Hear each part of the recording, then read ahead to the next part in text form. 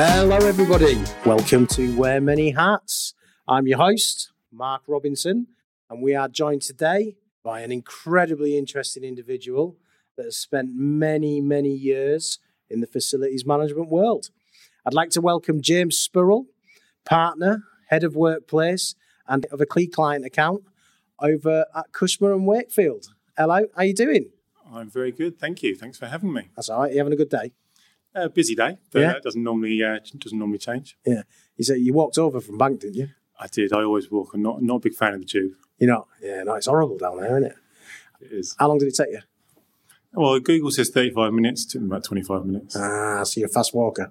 Always. Good stuff. Good to hear that. All right. Well, listen, should we crack straight onto the questions? Absolutely. All right, then. So, firstly, tell us about your career journey in facilities management. How did it start? Where did you come from? And so on and so forth. Sure. So I think like most people that you probably speak to in facilities, I came into it by accident. Yeah. I worked in a bookies to start. I worked at a few pubs. Right. But then I got a job in London as I can't even remember the job title. It was either office junior, T-boy. I'm not sure what it was. Yeah. Yeah. But general dog's body. Exactly. Yeah. And that was for an investment bank in the city. Right. I was there quite a long time. I progressed there. I think I was doing the basic dog's body stuff, as you put it. Yeah. But then they got me involved in more facilities matters. Right. And progressed from there. And then I moved to a governing body, I suppose, the Chartered Insurance Institute. Oh, wow, really? Governing body of insurance. Right. And I was their in-house facilities person. Right. So before I moved into the managing agent world where I am now, I was tenant side and I suppose landlord owner side as well. So quite different areas of facilities. So did you have much facilities management experience as the general dog's body before you moved into the Chartered Institute, or absolutely none to start? But, so you had to go in there and learn it all. I was there for about 5 years, right. So I kind of learned a lot off my own back over that time. Yeah, and then obviously at the Chartered Insurance Institute, I did kind of learn on my feet. Yeah. That must have taken some courage because, going from a quite junior role into what could be perceived as quite a senior role, looking after the facilities management of a Chartered Institute, that must be, it was quite brave to do that. Yeah, I mean, I had obviously the support of my manager at the Chartered Institute. Yeah. And she supported me through that. But I think one of the things about me is I don't mind a challenge. I don't mind jumping in the deep end. And I think I would always say to anyone, just try it, especially in facilities. Yeah. If you don't try it, you can't succeed. Yeah, without a doubt. So did you do any kind of training or anything like that to help develop yourself whilst at the Chartered Institute? Yeah, I did quite a lot of training, actually. Right. I did level 4, 5 and 6, BIFM at the time, wow. Now IWFM. Yeah. I also did some CAD training, some project management training. So, yeah, quite a lot of kind of desktop training. Yeah. But I think probably where I learned the most was just doing the day job. Right. There's only so much that you can actually learn from a course.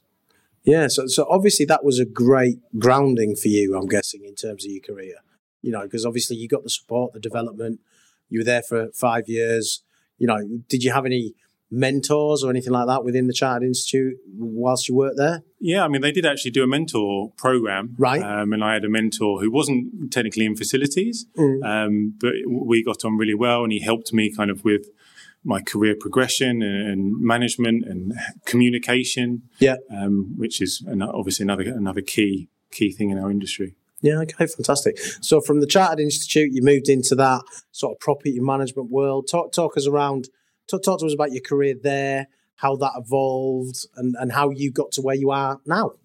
Sure. So, yeah, I moved to Cushman Wakefield, where I was for about 6 years. Right. I went in as a facilities manager and realised straight away how little I knew from previous experience. Yeah. Even though it had been probably 10 years in the industry by that point. Right. You realise very quickly working for a managing agent how little you actually know. Yeah.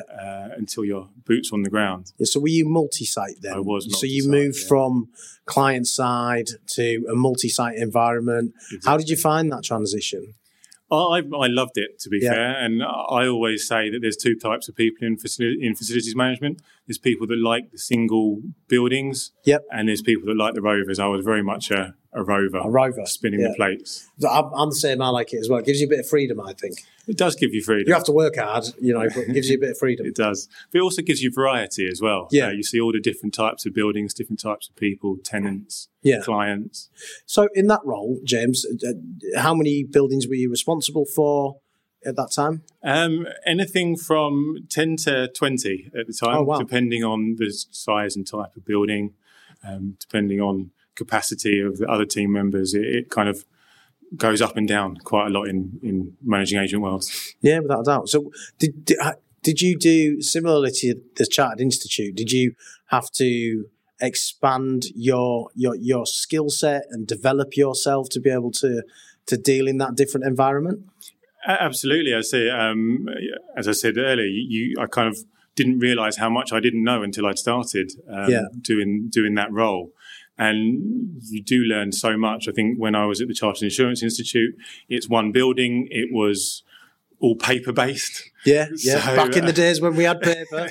I know. Exactly. So coming into all the different CAFAM systems and things like that was quite an eye-opener. Because I imagine it'd be different per building as well, wouldn't it? So you probably have to get used to multiple variations of similar systems. Yeah, different clients, different systems, different buildings. They all do things slightly differently. Yeah. It's all part of the fun. Yeah, so you've got to be good at juggling then, effectively. Yeah. Yeah, juggling, spinning plates. Yeah. Oh, good stuff.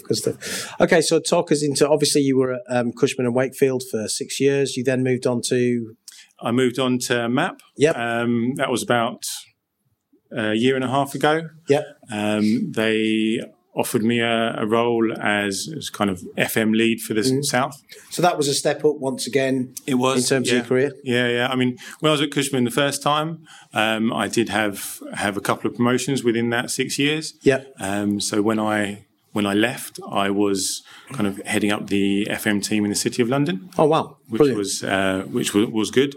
And how many FMs were you responsible for at that time? Ooh, now you're asking. I think it was about 20, 22 at the time. So that's a lot of people. That's a lot of direct FMs, reports. Building managers. Yeah, that's a lot, isn't it? Yeah. That must have been quite challenging. It had its moments. Oh, good stuff. I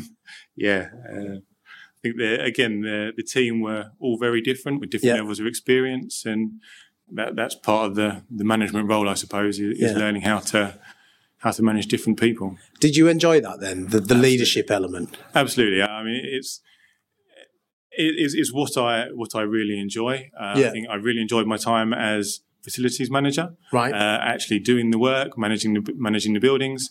But as I've progressed, absolutely, kind of being that leadership role is what I enjoy the most. Right. Okay. So, do you? How do you develop your team now? Do you get quite heavily involved in the development and so on and so forth?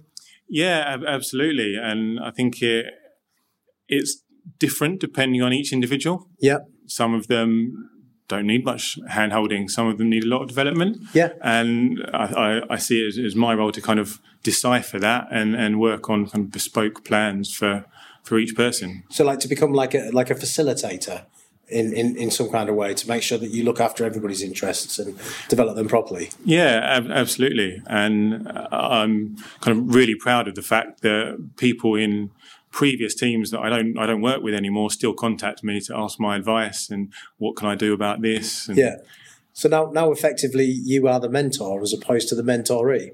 Yeah, absolutely. I've actually logged myself as a potential mentor on IWFM. They've got a new mentoring program. Right, okay.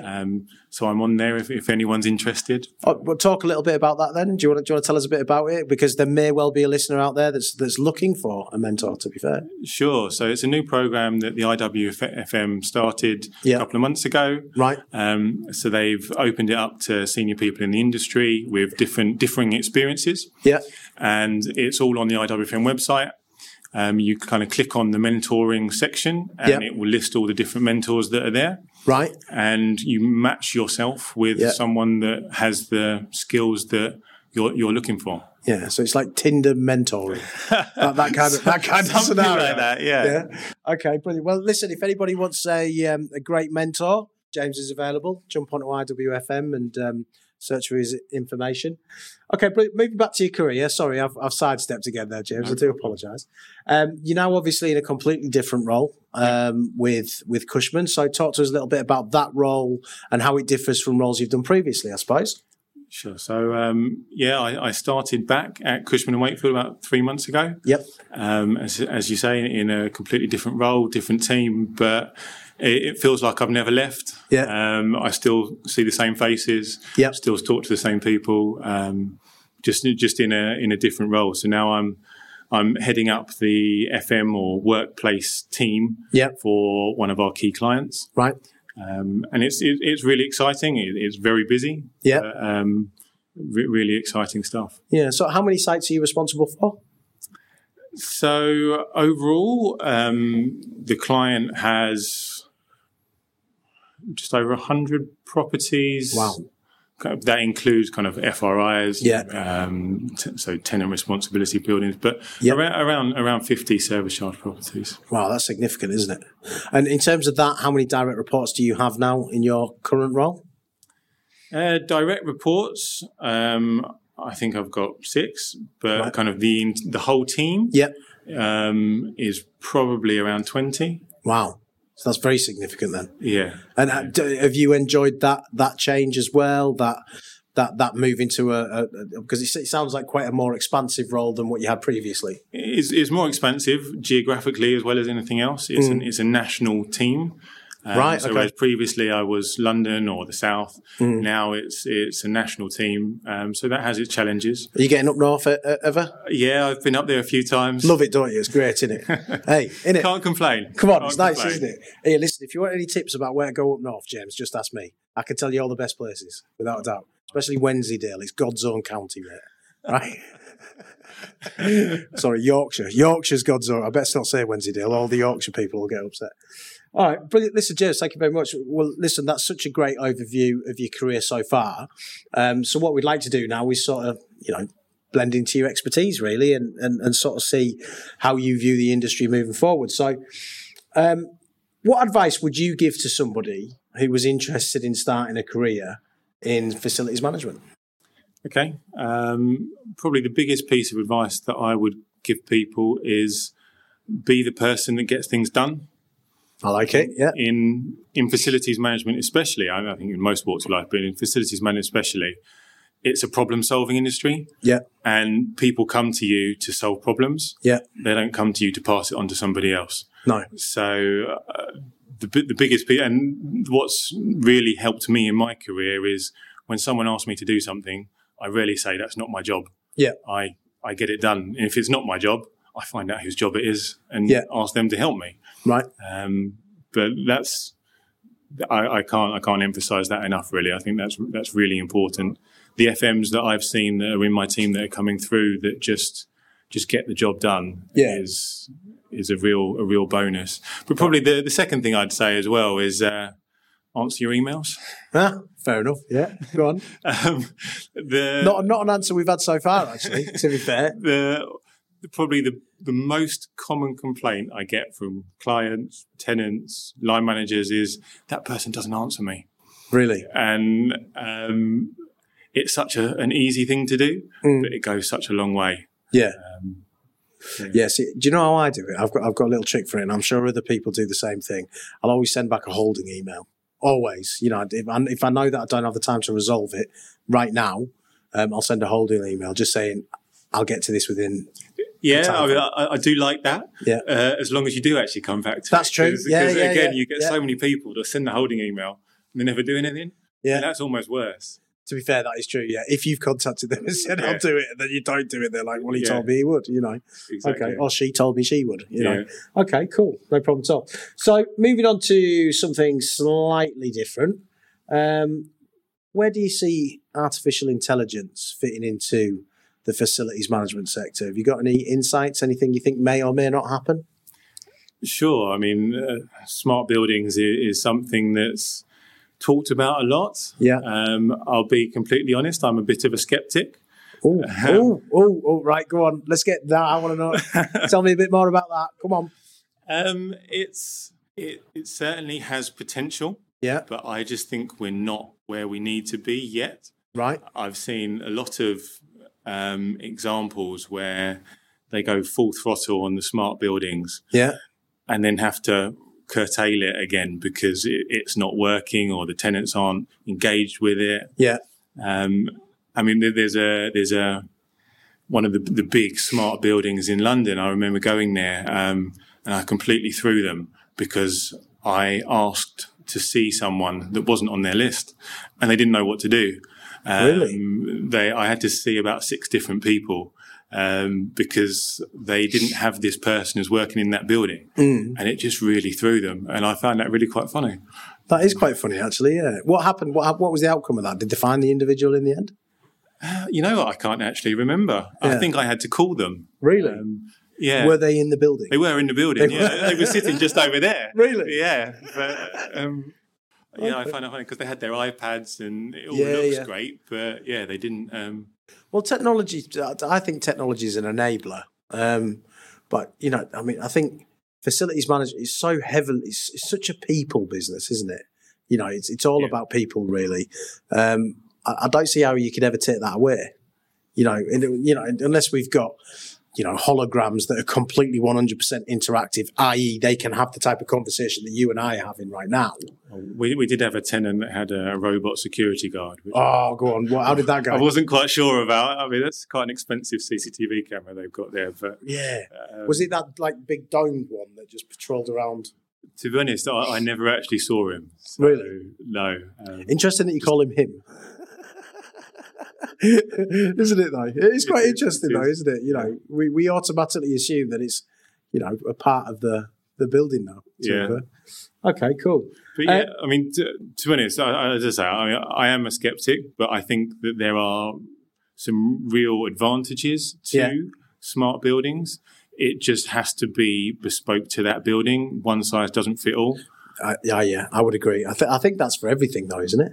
It is, yeah. It is. So, and I would say until technology catches up with that, i.e., there is that flexibility within those systems, because right now they're quite rigid, aren't they? In terms they can do what they can do, and that's it. There's no, flexibility associated with them. There's certain parameters that they have to stick to. Well, I think also it's depending on the actual technology in the background and the maintenance of that. I've seen situations where you've got proper artificial intelligence where it can tell who you are by walking through by your security pass, what temperature you light your desk, whether you cycle, all these things. But if that kit's not maintained, it's going to think you're someone else. And then you're in all kinds of trouble. And then you're in all kinds of trouble. So that's a fair comment, actually. So rather than potentially being a tool that could help, it could also really be a tool that could hinder. Yeah. If not adequately maintained and looked after properly. Yeah. That's a really valuable insight. Thank you very much. Really appreciate that. Okay, so what else? Right, yeah. This is a good question. I like this question. As you know, environmental, social and governance is becoming a significant issue for business on the whole, not just facilities management. My opinion on this, by the way, is that facilities management are pretty good at it. I think we're probably one of the better industries. What are your thoughts on it? Yeah, I'd agree. I think we're quite progressive in that area of facilities management. I'm actually very lucky. Cushman Wakefield and my client are really on board with it. Yeah. We've embedded ESG and social value into our procurement exercises. Right. We have our own ESG and social value team that are embedded with our facility management team. Right. Okay. It's really important. Yeah. Just things like I think we as a UK business only procure renewable energy. Right. Obviously that has drawbacks as well, but I think it really shows our desire to meet these ESG requirements. Yeah, of course, yeah. So can you give any examples of things that you guys do from an ESG perspective that differs to anybody else? Oh, that's a difficult one. Yeah. I think things that we do that are different. I think it's more about how we do them. because people have the same targets. They have net zero targets. They have the MEES requirements. But it's how we achieve that I think is different, rather than the targets themselves. I agree with that. I think that's a very valid statement. Yeah, and I think we've got a really good team. I think especially when it comes to the MEES requirements, we've got teams that will do building modelling for you to assist with that strategy over the next 5 to 7 years, to help buildings and clients meet those requirements. Yeah, I think that's a really good tool. Yeah, I think we're all learning. I think it's a little bit like it's still just out of the box. Does that make sense? It's a little bit still just out of the box, and I think we're all learning about how we can do things to make things better for everybody, and just be responsible businesses, I suppose, and do the right thing for the right reason. Yeah, I think you're right. I think it does feel like it's, especially when you're talking about social value. I think ESG is probably slightly more embedded, but social value is very, very new to the industry. I think there's a lot that companies are doing, but it's not necessarily got the focus previously that it has now. No, well, I mean, you take mental health. 10 years ago, we didn't really talk about it. Nobody spoke about it. Now not only is it talked about, but there's provisions in place to support people that have mental health issues and things. So I think it's great. I think, and I do think our industry is one of the better industries out here. I really do, because I see some of the initiatives out there that some people are doing, and you see it on LinkedIn, for example. And sometimes you look at it and you go, "Oh, they're just doing that for excellent." But the reality is they're still doing something very, very good, which is nice to see. I mean, the probably the most common example of that is the litter picks. Everyone likes a litter pick. Yeah. It is really good, but there are a lot of other things that can be done. I know that we've done things like second-hand book vending machines that we've put in places. I like that. That's a really good idea. I mean, and that went down really well with some of the tenants. So basically, like employees, people that come into the building, bring in their old books, it goes into a vending machine, and then they can just take them out. Yeah, exactly, and they get a different one out. What a clever idea. I really like that. That's really, really good. Okay, cool. So based on your experience, what do you think the future landscape of facilities management looks like? I mean, ESG, as we've talked about, is going to be very key to that, but I think probably customer experience is equally as important. Completely agree. I think gone are the days where the FM is a handyman and they just go around and fix things. Yeah. The role has evolved a lot. It has. I would say. Yeah. It's evolved incredibly, and now it's very much about creating places where people want to come to work, and that is a big challenge in the industry at the moment is getting people back to work, and it's part of our role now to make those buildings attractive so that they will come back. Well, you've got to make it nicer than home to a certain extent, don't you? Because obviously COVID changed things. Yeah. And people are like, hang on a second, I can do this at home. Why am I going in there? So you have to create an environment where they think, I fancy going in there for the social element and so on and so forth, don't you? Yeah, exactly. And offices these days are becoming more of a social place. I know for me, I get much more work done when I get home.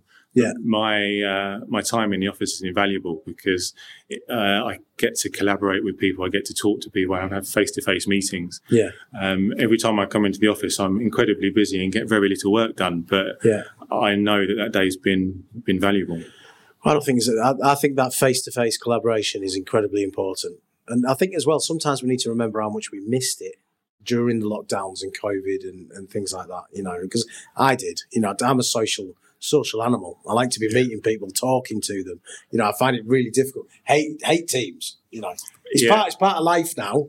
But it is part of life now. Yeah. But I'm the same. I always prefer to do things face to face. Yeah.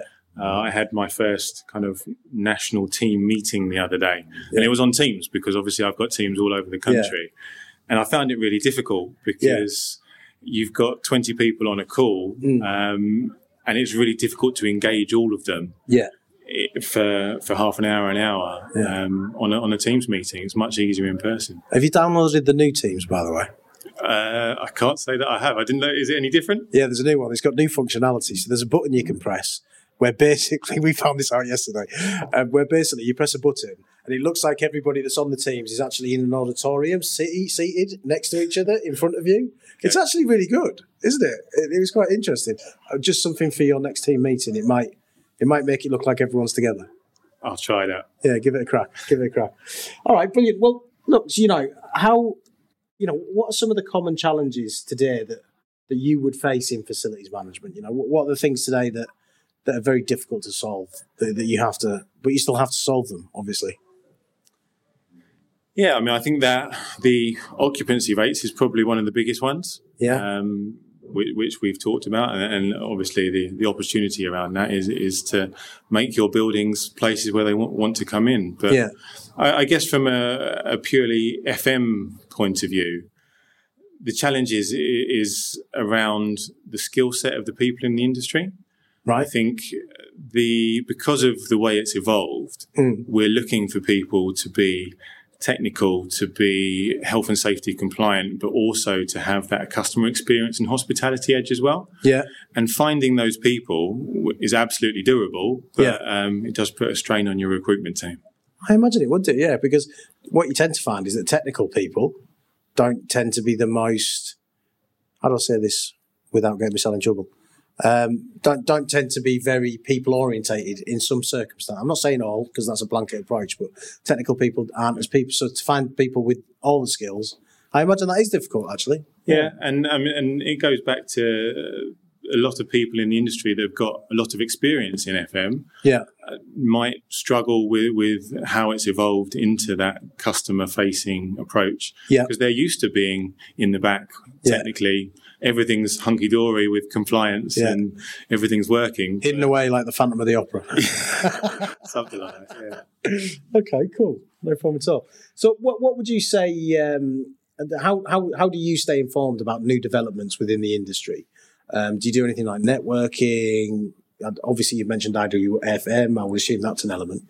Yeah, I mean, IWFM is really good for networking, but also some of the webinars they put on. Yeah. They're quite informative. I'm also, again, very lucky working at Cushman Wakefield. We've got a great insight team. I mean, it's an international company with so many different service lines. So they come up with a lot of thought leadership, which is really helpful for me. Yeah. So learnings from, other countries, other economies, things that you could effectively implement here that have worked well elsewhere? Yeah, that and also other service lines. So obviously Cushman Wakefield do everything to do with property, and while it's not necessarily 100% relevant to FM, learning about the state of the market and what's going well, what investors are buying is really important. Yeah. Okay, brilliant, good stuff. And I guess if we move on to something slightly different, what do you see as the biggest opportunities in the industry moving forward? I think there's a lot of challenges, and those challenges come with their own opportunities. Well, I like that. Yeah.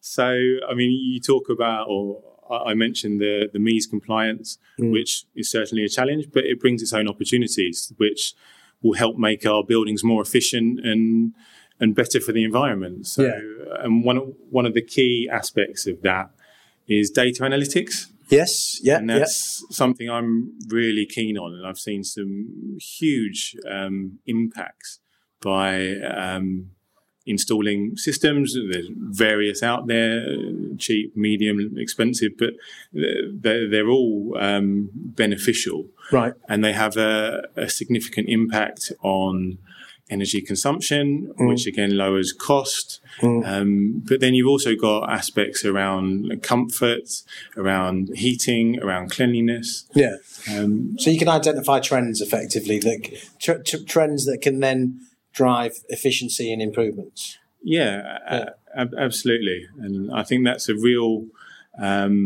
opportunity in the industry that's still growing. It's been around for a while, but it hasn't been implemented as much as I think it could and should be.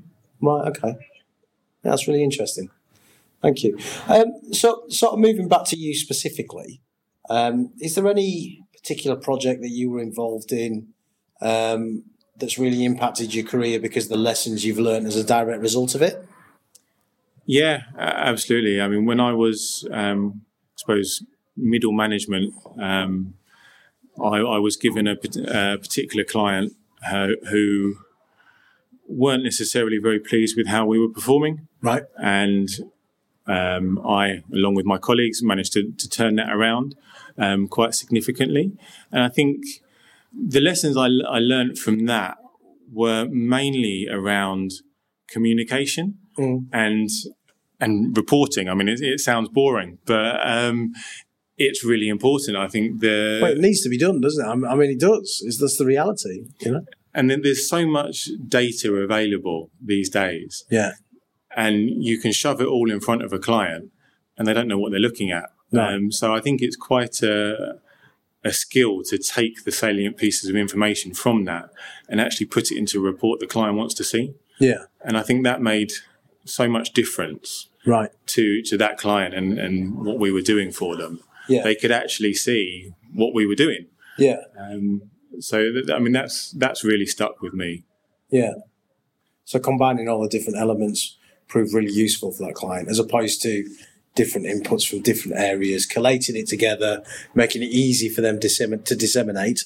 You know, had a really positive result for you. Yeah, I think when I first started doing it, it took me a week every month just to write the report. Wow. And I don't think anyone read it. So by the end, it was down to kind of an executive summary. Yeah. And you still got all the data in the background should anyone want to read it. I don't think they ever did. But they've got the overarching element that but they can they've review. got the high level summary, which tells them what they want to hear. Exactly. It had a big impact on me as well as the client. Okay, brilliant. Well, conversely, any regrets?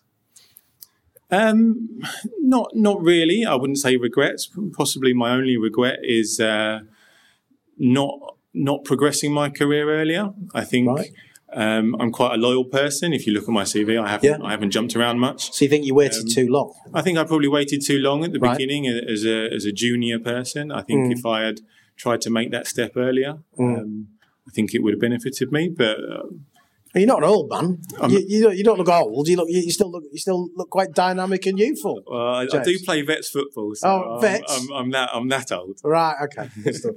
Well, I can't run these days. My knees are knackered. I get injured every week. Oh, do you? Yeah, I probably shouldn't play. Yeah. It's not a good weekend unless you go to work with a limp, is it? Okay, brilliant. Good stuff.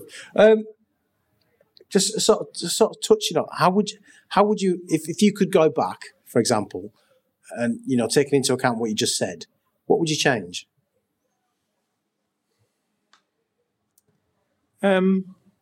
It's difficult because you can talk a lot from hindsight. Yes, but I know a lot more now than I did then. Yeah, true. So I might say that I regret not moving earlier, but probably I wasn't ready to move earlier. So it's difficult to say that I would change anything. Right. Possibly kind of I guess the one thing I would change would be to, when you're in that junior position, to understand the industry a bit better and what opportunities are out there. Yeah. Because I was very blinkered. I only knew the job that I was doing. Yeah. So I probably would expand my horizons and actually explore the industry a bit more, even if I didn't move job, but at least I would know what's out there and what opportunities are available. All right, brilliant. Thank you very much, James. That's really interesting. So moving on to you specifically, outside of work, what do you like to get up to? What gives you the greatest pleasure and enjoyment? That's probably the easiest question. My family, my 2 young kids. Yeah, brownie points. This is going straight to my wife. Yeah, exactly. I promise he didn't say anything different. No, I mean, seriously. Yeah. I love playing with my kids. Cool. How old are your kids? 2 and 5. Oh, wow. And yeah, my footballing days are probably over fairly soon, but my eldest loves football. So taking him to football on the weekend is it's kind of a highlight for me. Yeah, I've got a 2-year-old as well, so they're crazy, aren't they? Yeah, my 2-year-old's just started playing football as well. He had his first lesson last week. We're trying to potty train at the minute. Oh, really? Oh, God, it's stressful. It is really stressful. Listen, there'll be people out there listening to this that will completely understand what I'm saying. You know what I mean? Like wheeze on the couch and poos on the couch. Oh, God, it's hard work. Yeah, brilliant. Anything outside of the family that you like to... You mentioned football. Are you a football fan? Who do you follow?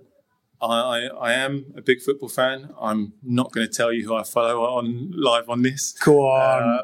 Not going to do that. Oh. It will impact will it? what people think of me, I'm sure. Oh. Although I will say I follow my local team, Bromley. Right, okay. They're doing very well this season, actually. Are they? Yeah. Yeah, they were on Welcome to Wrexham, I think, not that long ago, weren't they? Were they really? I haven't seen that yet. It's actually really good. It's actually really, really good. It's very, very Americanised, as you would expect, but it's a very interesting take on a lower league club and the journey that they have to go through. So I would recommend it. So it's worth a watch. Let's hope Bromley can follow in Wrexham's footsteps and get promoted this year. Yeah, fingers crossed. Okay, well, listen, James, that brings us to the end of our podcast. Have you enjoyed it? I have actually, yeah. Yeah? Thank you. It's been very, very interesting. Thank you very much for taking the time to come and talk about your career journey with us. To all the listeners out there, remember the key points. If you're looking for a mentor, jump onto IWFM. James is available. James, thank you very much. It's been a pleasure. Thank you. Take care. Thanks, listeners.